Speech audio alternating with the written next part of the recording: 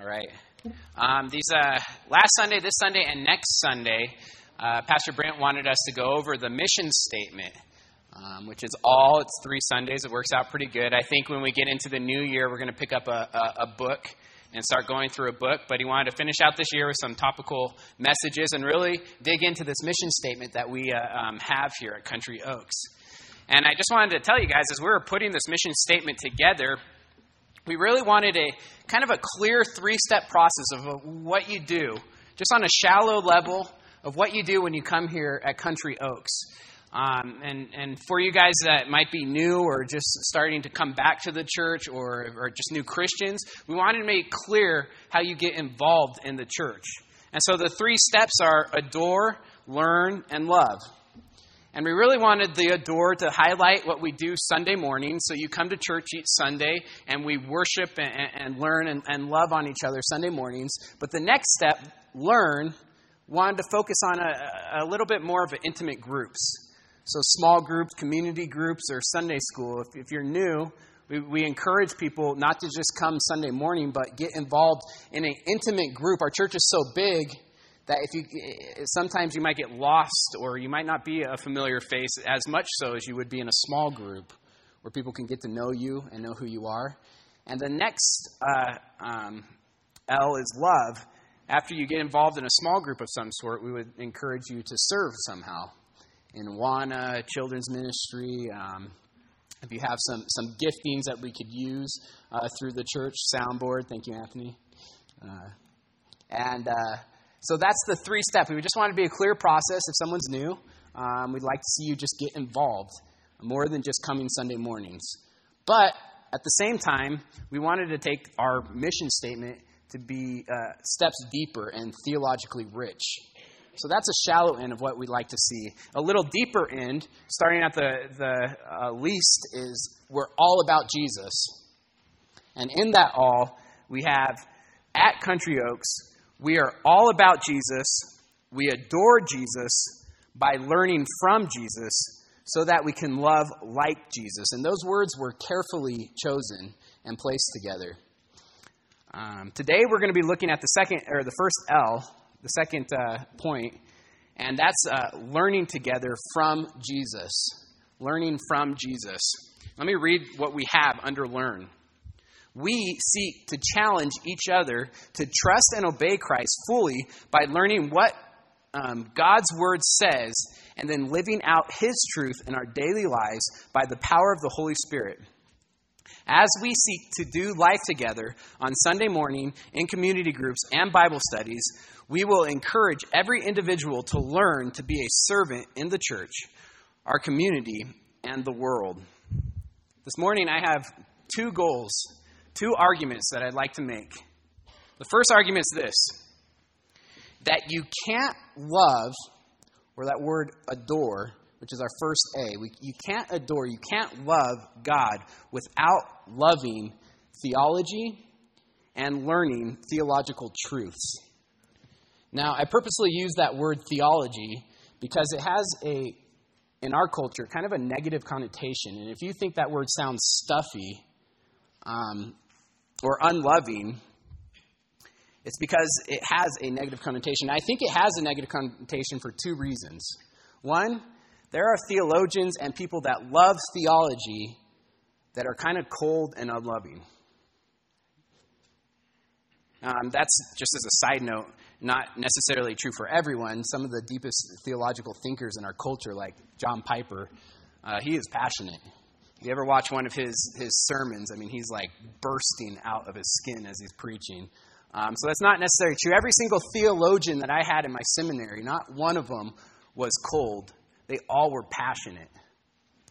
But I think that's one of the reasons we have a negative thought when we hear that word. But the second reason is because we live in an anti-intellectual age. We're going to talk about this a little bit more later. But I believe the majority of our biases against words like theology and doctrine are culturally driven. Theology is 2 words put together, theos and ology, which means the study of God. That is a glorious thing. And this is what I mean when I use that word theology, the study of God. I pray that our church falls in love with the study of God. The second argument I'd like to make is that the best place to learn from Jesus is with fellow Christians in a diverse, intimate community.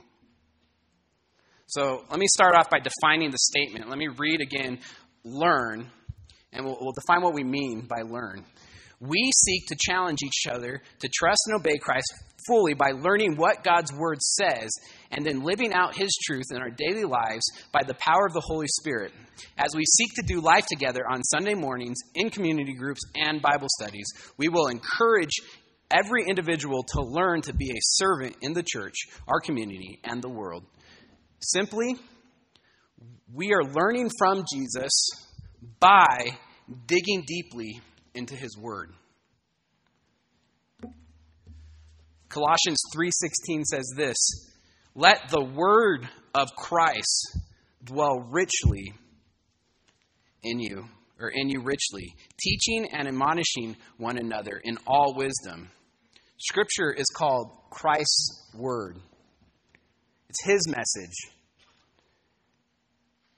To learn from Jesus is to learn from his word. The Word and Jesus are so intimately connected that John 1 calls Jesus the Word.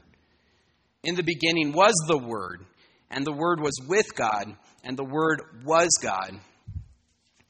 Verse 14, if you skip down to verse 14, it says this, "And the Word became flesh and dwelt among us." Hebrews 1:1 says this, "Long ago, at many times and in many ways, God spoke to our fathers by the prophets. But in these last days, he has spoken to us by his Son." One commentator said this about these passages. Scripture is called the Word of Christ. It is his message, his self-expression. In other words, the truth of Christ and the truth of the Bible are of the very same character. They are in perfect agreement in every respect. Both are equally true. God has revealed himself to humanity through Scripture and through his Son. Both perfectly embody the essence of what truth is. Therefore, to trust Jesus is to trust the Word of God, the Bible. And an attack on the Word is an attack on Jesus. You can't say, "I love Jesus, but I don't love the Bible." Loving Jesus is also loving his words.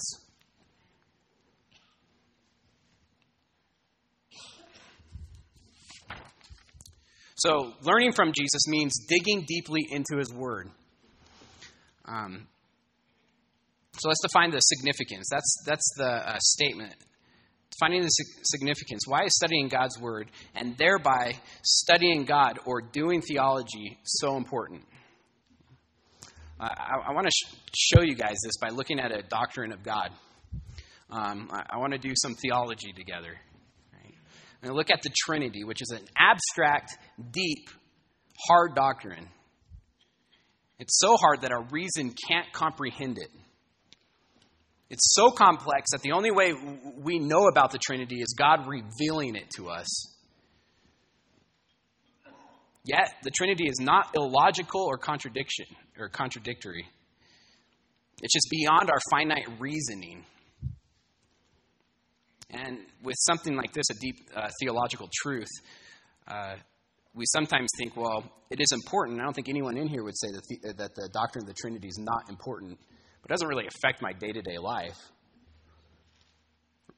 Well, let's look at it. Let's look at the doctrine of the Trinity and see if that's true. God reveals himself as one in essence and three in persons. Again, this is not a contradiction. Let's be clear on this. This is not illogical. It'd be illogical if it was one in essence, three in essence. Or one in person, three in persons.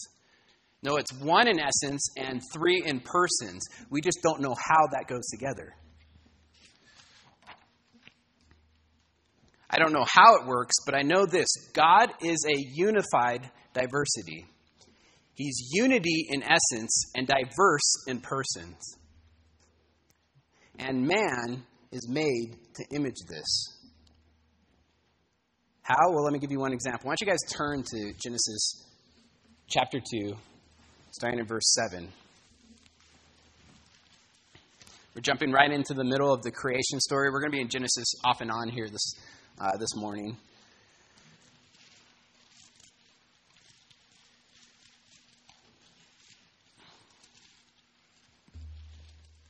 In the creation account, God creates and says this is good. And he's created all the way up till he creates man. In verse 7 it says this, "Then the Lord God formed the man of dust from the ground and breathed into his nostrils the breath of life, and the man became a living creature." God made man, and he made man well. And he gave man everything. Put him right in the garden. And if you skip down to verse 18, it says this, "Then the Lord God said, 'It is not good that man should be alone. I will make him a helper fit for him.'" This is the first time in the whole entire creation account that God says this is not good. Why is it not good for man to be alone? Because Adam, in his loneliness, did not image God. God is not a lonely God. God is a God of community. Adam was unity without diversity, and therefore not imaging God. So what does God do? We'll skip to verse 21. "So the Lord God caused a deep sleep to fall upon the man, and while he slept, took one of his ribs and closed up its place with flesh. And the rib that the Lord God had taken from the man, he made into a woman and brought her to the man. Then the man said, 'This at last is bone of my bone and flesh of my flesh.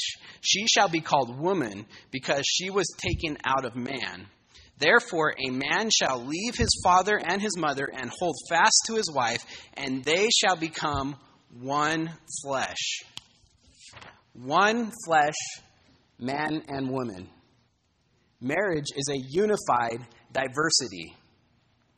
Marriage images God. This is why in Genesis 1:27 it says, just listen to this, it's so profound. "So God created man in his own image. In the image of God he created him. Male and female he created them."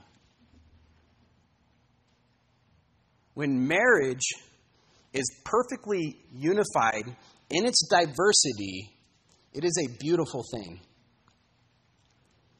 Unified in purpose, love, worship, value, ethic, diverse in giftings, roles, authority, submission, personality. When marriage is a unified diversity, it is beautiful. And it glorifies God.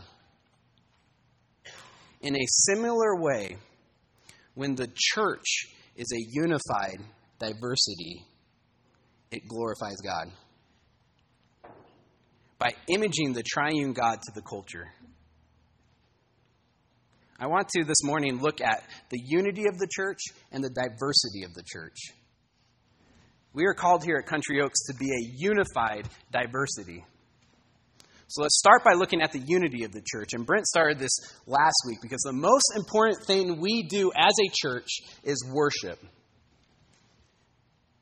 Adoration is first. Love for God is first. Worship is our ultimate purpose. Not missions, not evangelism, not social justice, not taking care of the poor, not politics. Worship. Pastor Brent has used this quote by John Piper a couple times already, but it's super important. John Piper writes in his book, "Let the Nations Be Glad." This is a book on missions by a guy that's very pro-missions. In his very first line, he writes, "Missions is not the ultimate goal of the church. Worship is." Missions exist because worship doesn't. Worship is ultimate, not missions, because God is ultimate, not man.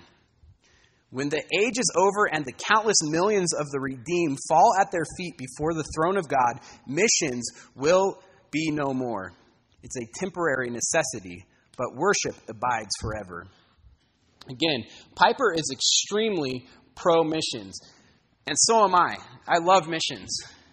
I want our church to get a hold of missions and be all about missions, but worship needs to be the ultimate. So what is worship?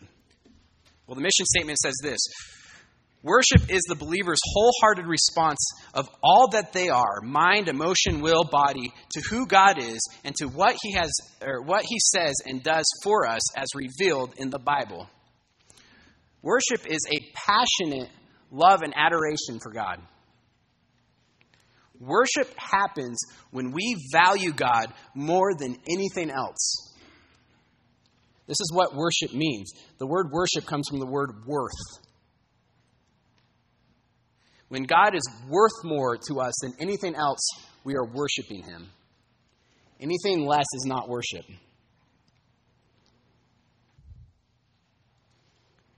We use that word adore because in popular Christianity, that word worship has dwindled down to just what we do Sunday morning as we sing. It is much more than that. I like to call what we do Sunday morning praise. It's what comes out of worship, is praise. But worship is when we have value God more than anything else. And let me give you, this is my favorite parable, and I've used this parable before, but it explains worship so well, and it's the shortest parable in the Bible. It's one verse. It's Matthew 13:44. You don't have to turn there, just listen. The kingdom of heaven is like treasure hidden in a field, which a man found and covered up. Then in his joy, he goes and sells all that he has and buys that field. Just to be clear, this treasure represents God. The kingdom of heaven is only valuable because God is there. So the treasure is God. And a man finds this treasure in the parable, and in his joy, that's the key phrase, in his joy, sells everything that he has to get the field, to get the treasure. There's only one way we would joyfully sell everything that we have. Your car, your house, your clothes, your TV. Only one way that you would sell everything is if what you're getting in return is worth extremely more. If it's just worth a little more, you wouldn't joyfully sell everything. You would sell everything, but not joyfully. If it's worth extremely more, you would joyfully sell everything. This parable is saying God is so valuable that He is worth extremely more than life itself. This is why we joyfully sacrifice everything for Him, even life. And this worth in God should unite us as a church. It should be the driving motivation of why we do everything as a church. Paul says, to live is Christ, to die is gain. His driving motive is God's infinite worth. To live is Christ. And death is gain because I'm with that infinite worth. So that's the A, adoration, love, worship of God. What about the L? You can't have worship if you don't have knowledge. You can't have worship if you don't have knowledge. These are carefully chosen words. We adore Jesus by learning from Jesus. The knowledge of God, theology, the knowledge of God, the study of God, the knowledge of God is foundational to our love and worship. Therefore, the knowledge of God should also unite us. Look at, you're not there, but just listen to Matthew 13:44 again. The kingdom of heaven is like treasure hidden in a field, which a man found and covered up. Then in his joy, he goes and sells all that he has and buys that field. What changed? What changed that made this man have value in that field? So much value that he would sell everything. Before he found the treasure, what changed then after he found the treasure? The man's knowledge. The value of the field did not change. The man's knowledge of the value changed. In a similar way, God is infinitely valuable, but man is ignorant to how much he's worth. Therefore, we must study and learn how valuable he is. Let me be very clear on what I'm saying here. Adoration, love, and worship are more than just knowledge, but not less. You can know a lot about God and not love him, but you cannot love him without knowing him. Let me give you an example. If you came up to me and you said you adore a sports team, and since it's me up here, we'll say the Lakers, even though this is a rough year to love the Lakers. But say you came up to me and say, I just love the Lakers. You're going to know facts about them, if that's true. You're going to watch them. You're going to know them. And if you didn't know something about them, I would question your love. If you came up to me and say, I just love the Lakers, and I said, oh, well, that's awesome. You see Kobe last night? He scored like 30 points. And you said, who's Kobe? I'd walk away and go, I don't think you love the Lakers. Knowledge is foundational to love. I'll give you another example. I love Sarah. And my love drives me to know more about her. My love started with knowledge. The reason I asked her on the first date is because I knew things about her. I knew she was a Christian. I knew she loved the Lord. I knew she was smart. I knew she was kind. I knew she put others first.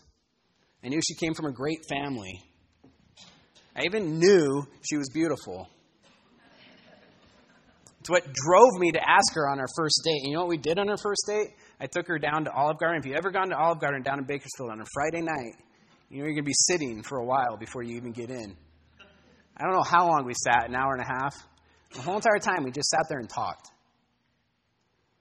Asked questions. We got to know each other. Honestly, we were studying each other. And as my knowledge grew of Sarah, so did my love. Let me be clear. Again, my adoration and my love for Sarah are much more than just knowledge, but not less. Knowledge of Sarah is foundational for my love of Sarah. In the same way, our adoration, love, and worship of God is much more than knowledge, but not less. Because the foundation of worship is knowledge.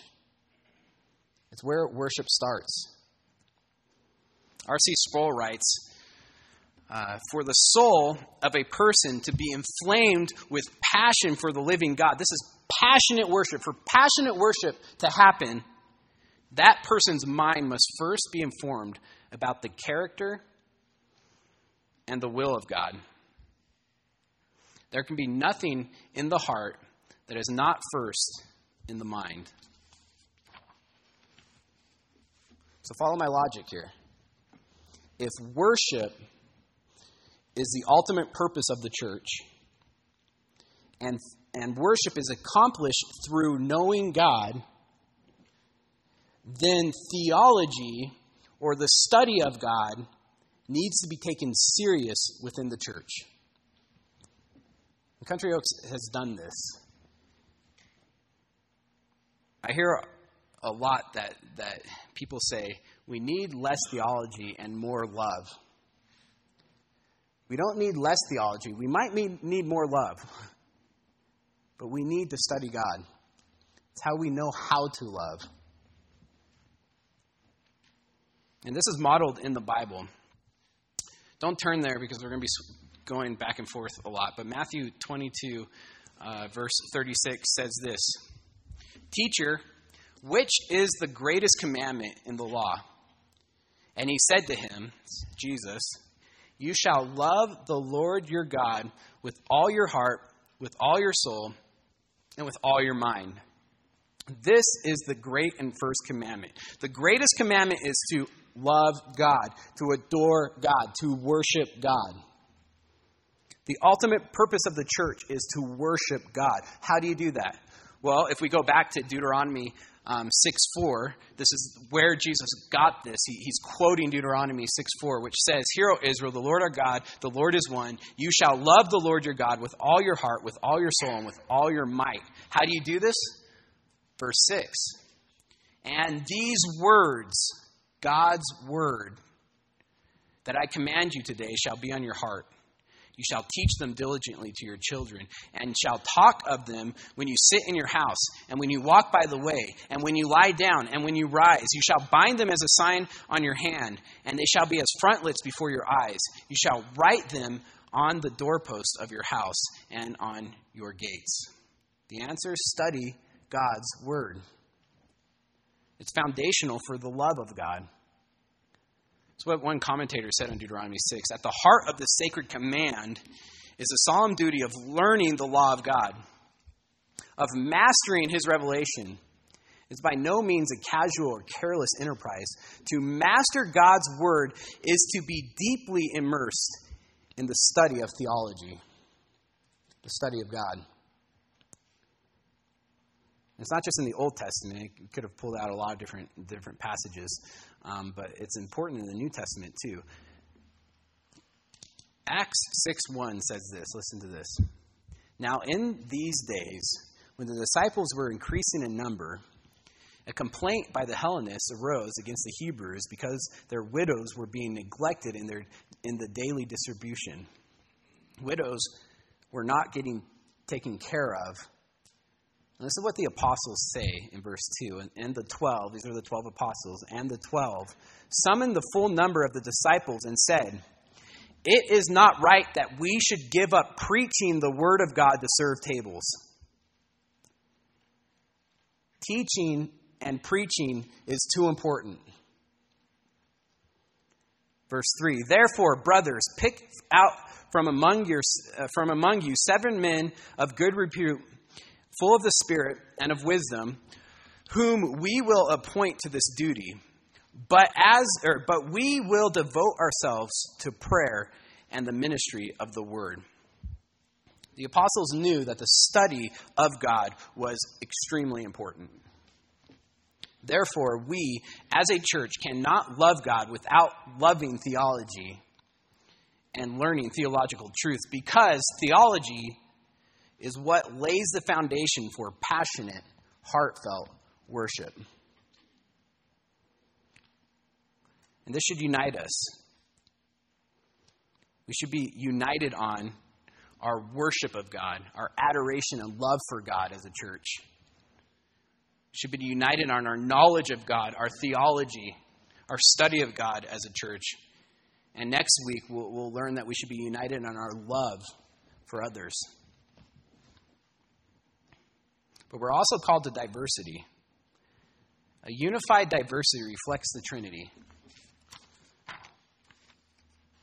So I want to look at the diversity of the church. What do I mean by diversity? Well, diversity in giftings. Think about this. We're supposed to be one body, many members. Unified body, diversity in members.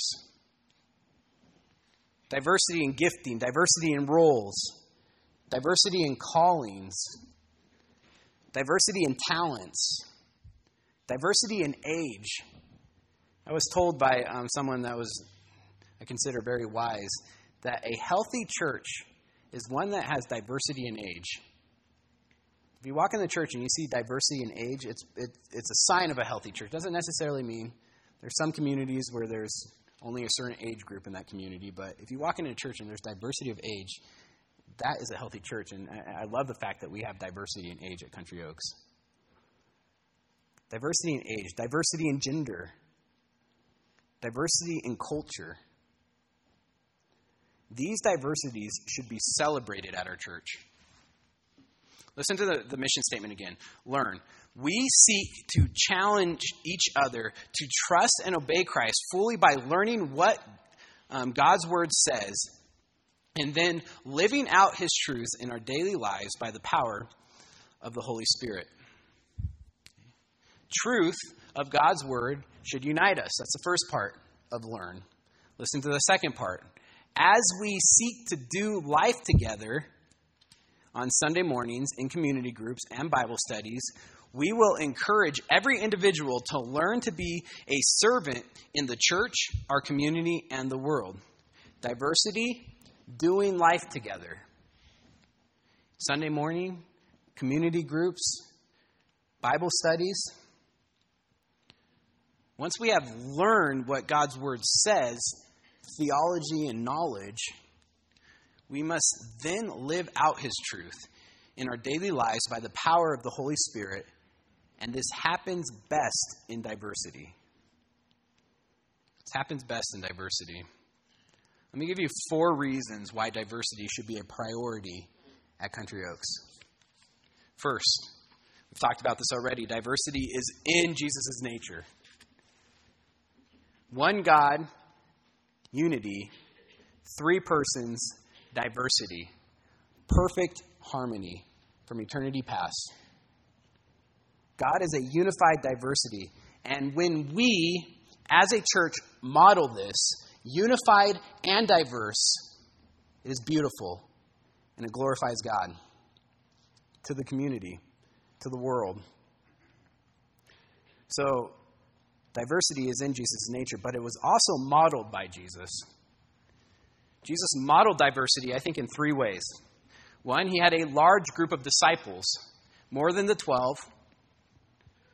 Second, he had a small group of 12 disciples that he really did life with.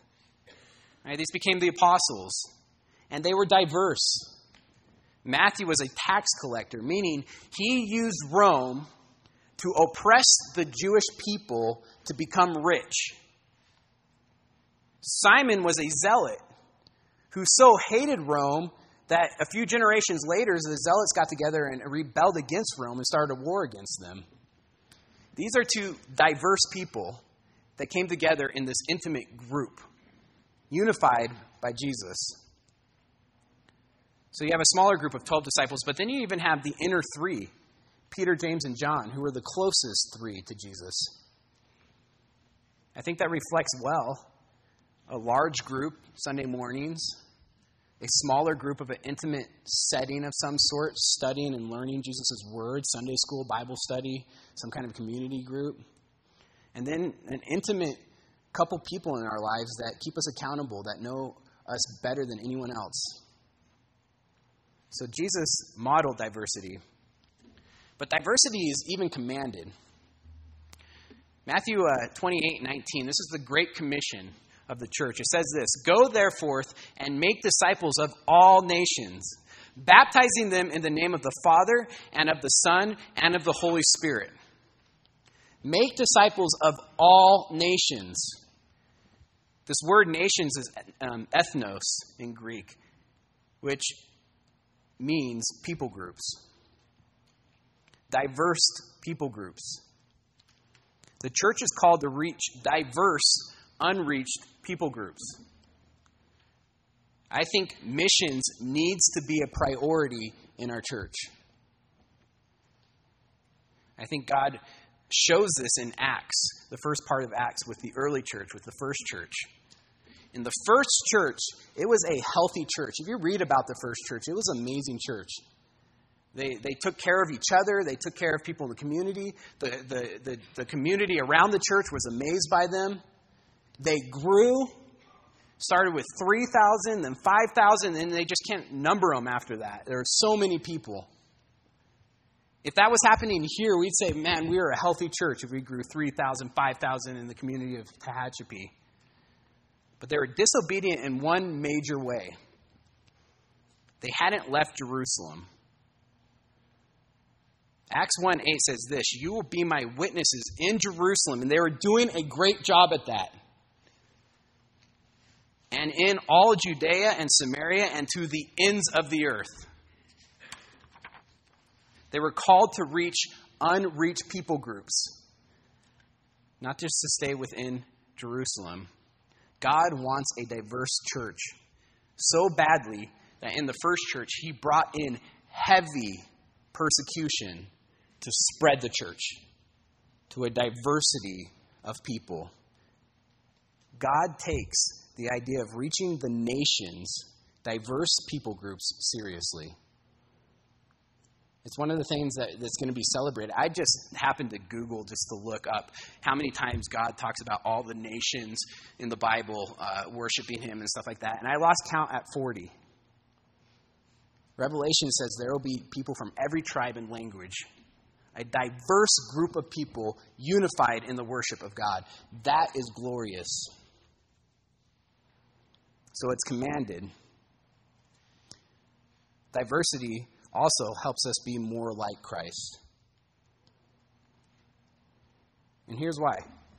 Diversity breeds conflict. It brings conflict. You bring diverse people together, there's going to be conflict. For us that are married, we know that. There's conflict. And conflict does two things. One, it gives you an opportunity to love like Christ. Take the knowledge of Christ in conflict and live it out. To love others, even when they wrong you. Sometimes conflict's not people wronging you. Sometimes conflict's not even sin. It might just be preferences or something. But even when someone sins against you, it's your opportunity to love like Christ. Conflict also, so that's the first thing. Conflict gives you the opportunity to love like Christ. But conflict also roots out idols hidden within our hearts. It roots out idols hidden within our hearts. Listen to what James 4:1-2 says about conflict. What causes quarrels and what causes fights among you? It's conflict. What causes that? Is it not this? He's going to answer it right here. That your passions are at war within you. The passions within your own heart come out in conflict. You desire and do not have, so you murder. You covet, you want something, you desire something, you covet, and cannot obtain, so you fight and quarrel. Every single time we are in some kind of conflict, some kind of fight, we should stop and ask, is there an idol that God is rooting out? Ken Sandy from the Peacemakers Ministry writes this. James 4:1-3 provides a key principle for understanding and resolving conflict. Whenever we have a serious dispute with others, we should always look carefully at our own hearts to see whether we are being controlled by unmet desires that we have turned into idols. These desires love to mask themselves as things we need or deserve. Need, there's not much that fits under that list. And deserve, we're getting what we don't deserve when we get grace. Need or deserve. Fortunately, God delights to deliver us from our slavery to idols and enables us to find true freedom, fulfillment, and security in his love and provision. And one of the major ways God does that, one of the major ways God roots out idols in our hearts is through conflict, through diversity. Here's the point. If you want to grow in Christ, you want to be more like Christ, purposely place yourself within the diversity of this church. I think one of the best places of doing that is in some kind of small, diverse group. Become interconnected and interdependent with each other or with people within this church. And when conflict happens, repent from any idols and love like Jesus, seeking peace and reconciliation. Seek peace and reconciliation. That's what Jesus did. If you want to be stuck in your growth, isolate yourself, ignore conflict, and never go deep in your relationships here at church. We are called to live a life in community because God is a communal God. God is a unified diversity. And Country Oak should be a unified diversity. When worship and belief, and when I say belief, I mean biblical truth, theology, our knowledge of God, when worship and belief transcends our differences, that makes God look glorious. Therefore, you can't love or adore, the A in our mission statement, you can't love God without loving theology and learning theological truths. And the best place to learn from Jesus is with fellow Christians in a diverse, intimate community. We should be unified in our knowledge of God, diverse in our fellowship. So let me define the stumbling blocks. What stops us from doing this? What stops us from going deep with God? Here are 6 stumbling blocks that stop people from going deep with God in learning theology, in learning about God. I took these from R.C. Sproul's book, Essential Truths of the Christian Church. And this is a good introduction to systematic theology. If you want to go deep with God, it's a good book to buy and read through it. But he has 6 stumbling blocks that stop us from doing that. The first stumbling block is the childlike faith error. The childlike faith error. Mark 10:15 says this, "Truly I say to you, whoever does not receive the kingdom of God like a child shall not enter it." Trust God like a child. And I hear people say, so that means I don't need that deep theology stuff. I just need to trust God like a child.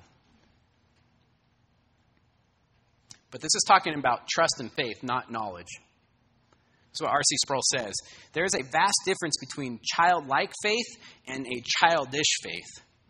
Though the two are often confused, a childish faith balks at learning the deep things of God. It refuses the meat of the gospel while clinging to a diet of milk. Hebrews 5:12 through 14 says this, "For though by this time you ought to be teachers, you need someone to teach you again the basic principles of the oracles of God. You need milk, not solid food. For everyone who lives on milk is unskilled in the word of righteousness, since he is a child. But solid food is for the mature. Be mature in our knowledge. Seek maturity in knowledge. Be a child in faith." 1 Corinthians 13:11 says, "When I was a child, I spoke like a child. I thought like a child. I reasoned like a child. When I became a man, I gave up childish ways." Be mature in thinking and reasoning. 1 Corinthians 14:20 says this, "Brothers, do not be children in your thinking. Be infants in evil, but in your thinking be mature." Childlike in faith, infants in evil, mature in knowledge. Second stumbling block is fear of controversies. Theology, the study of God, breeds controversies. It's because theology, by its nature, makes distinctions. This is right, this is wrong. And because people are passionate about God. That's not a bad thing. People are passionate about God and have strong convictions on what they believe. Let me be clear. Some disagreements are ugly and sinful. Right? The church in its history has done some ugly and sinful things in the name of learning theology. And you know what? If you look up some theological arguments on the internet, you'll see some ugly, sinful things. But we need to be clear that we avoid godless controversies, yet we embrace godly controversies. Jesus was a controversial figure. He argued theology all the time. Paul was a controversial figure. It says he debated daily in the marketplace. Acts 17. The third stumbling block for stopping us going deep with God is an anti-rational spirit of the age. An anti-rational spirit of the age. We live in an anti-intellectual culture. And let me be clear on this. Not anti-technological, not anti-academic, not anti-scientific, but anti-intellectual, meaning anti-using our minds. We live in a postmodern science that's been influenced by existential philosophy, meaning we value subjective experience over objective truth. Truth that's within inside of us, that's relative, that we think is true because we experience something, over truth that's outside of us, that's objective, that we have to submit to. This is partly why we don't like words, or at least words like these sound stuffy. Doctrine, theology, absolute truth. Christianity in the 20th century has largely abandoned doctrinal and confessional truths for experience and feelings. I hear this all the time, and this is not necessarily bad, but I hear it all the time. I feel like God is telling me. Usually my response, and not in a negative or mean way, is I know what God is telling you. We live in an anti-rational spirit of the age, meaning we value experience over objective truth. And that can be a stumbling block. The fourth stumbling block, this is R.C. Sproul's heading, by the way. I didn't make this up. I had to look up what these words meant. Pietistic substitution of devotion for study. Okay, let me just clear what this means. Substituting deep study for a shallow devotional time. I'm not saying don't read your Bible each morning. I'm not saying just a quick read is a bad thing, but if it replaces deep study, it is. If you don't understand what you're reading, you're not hearing God's words. Here's a phrase that I want us to adopt as a church. The high schoolers hear it all the time. The meaning of Scripture is the Scripture. The meaning of Scripture is the Scripture. Meaning, if you don't have the meaning, you don't have Scripture. I read through the prophets recently before I took any classes on the prophets. And as I read through the whole entire book of prophets, I really didn't understand much of what was going on. Then I took a class on the prophets, and when I brought meaning to it, I've reread it just recently, and it's brought a whole new light of what was going on. And at that point, I had God's Word. I was reading and hearing God's Word. The fifth stumbling block is just laziness. This is probably the one I struggle with the most. I have to force myself to study hard. Studying God's Word takes effort. So I spent 4 years in seminary. People always ask me, why did you learn Greek and Hebrew? To know God's Word better. Philippians 2:12-13 says this, work out your salvation with fear and trembling. Growth takes work. 1 Timothy 4:7 says this, have nothing to do with irrelevant, silly myths. Rather, train or discipline, some translations. And this is a word used for the people training for the Olympics in the Greek culture. Hard discipline. Train yourself for godliness. Here's something that caught me off guard as I was reading this through R.C. Sproul's book. Let me quote him. I often startle my seminary students by saying that their theological errors are sins. They recoil from this charge, assuming that there is no moral responsibility for making a mistake. But I argue that the primary reason we misinterpret the Bible is not because the Holy Spirit has failed to do His work, but because we have failed to do ours. We fall short of loving God with all our mind and neglect the responsibilities to apply ourselves to a rigorous study of the things of God. Now, I'm not willing to go that far, but I'll say this. If there is theological errors because of laziness, that's a sin. That's a sin. And of course, he's talking to seminary students. These are guys that are going to be pastors one day. have a higher responsibility of getting it right. What God has revealed to us in his word, he expects us to do our best to understand it. Sixth and the last stumbling block. He has a couple more, but pride. Pride's the enemy of learning.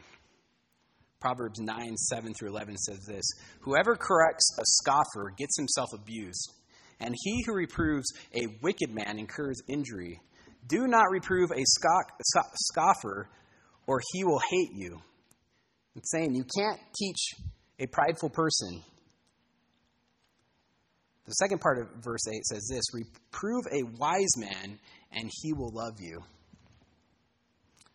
People that are wise are teachable. This is one of the things I love about Pastor Brent and Pastor Andy. I've never once came to them with an idea or a thought that they just left behind. Every single time, even if I was dead wrong, it made them stop back and go, "Hey, let me think about that." Then maybe later they came and said, "You're wrong." But they always step back and comprehend what I'm saying. I appreciate that, and I want to be teachable like that. Verse 9 says, "Give instruction to a wise man, and he will be still wiser. Teach a righteous man, and he will increase in his learning. The fear of the Lord is the beginning of wisdom, and the knowledge of the Holy One is insight." Humility is key to a teachable heart. All 6 of these stumbling blocks have pride rooted in them. Therefore, to define the solution, we need to go to the gospel.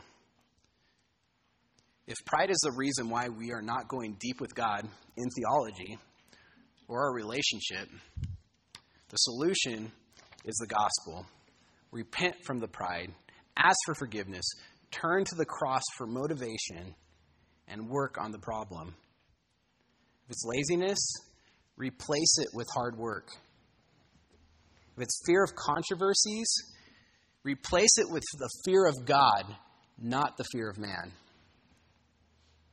If it's embracing the anti-rational spirit of the age, replace it with the love of the things of God. And study hard.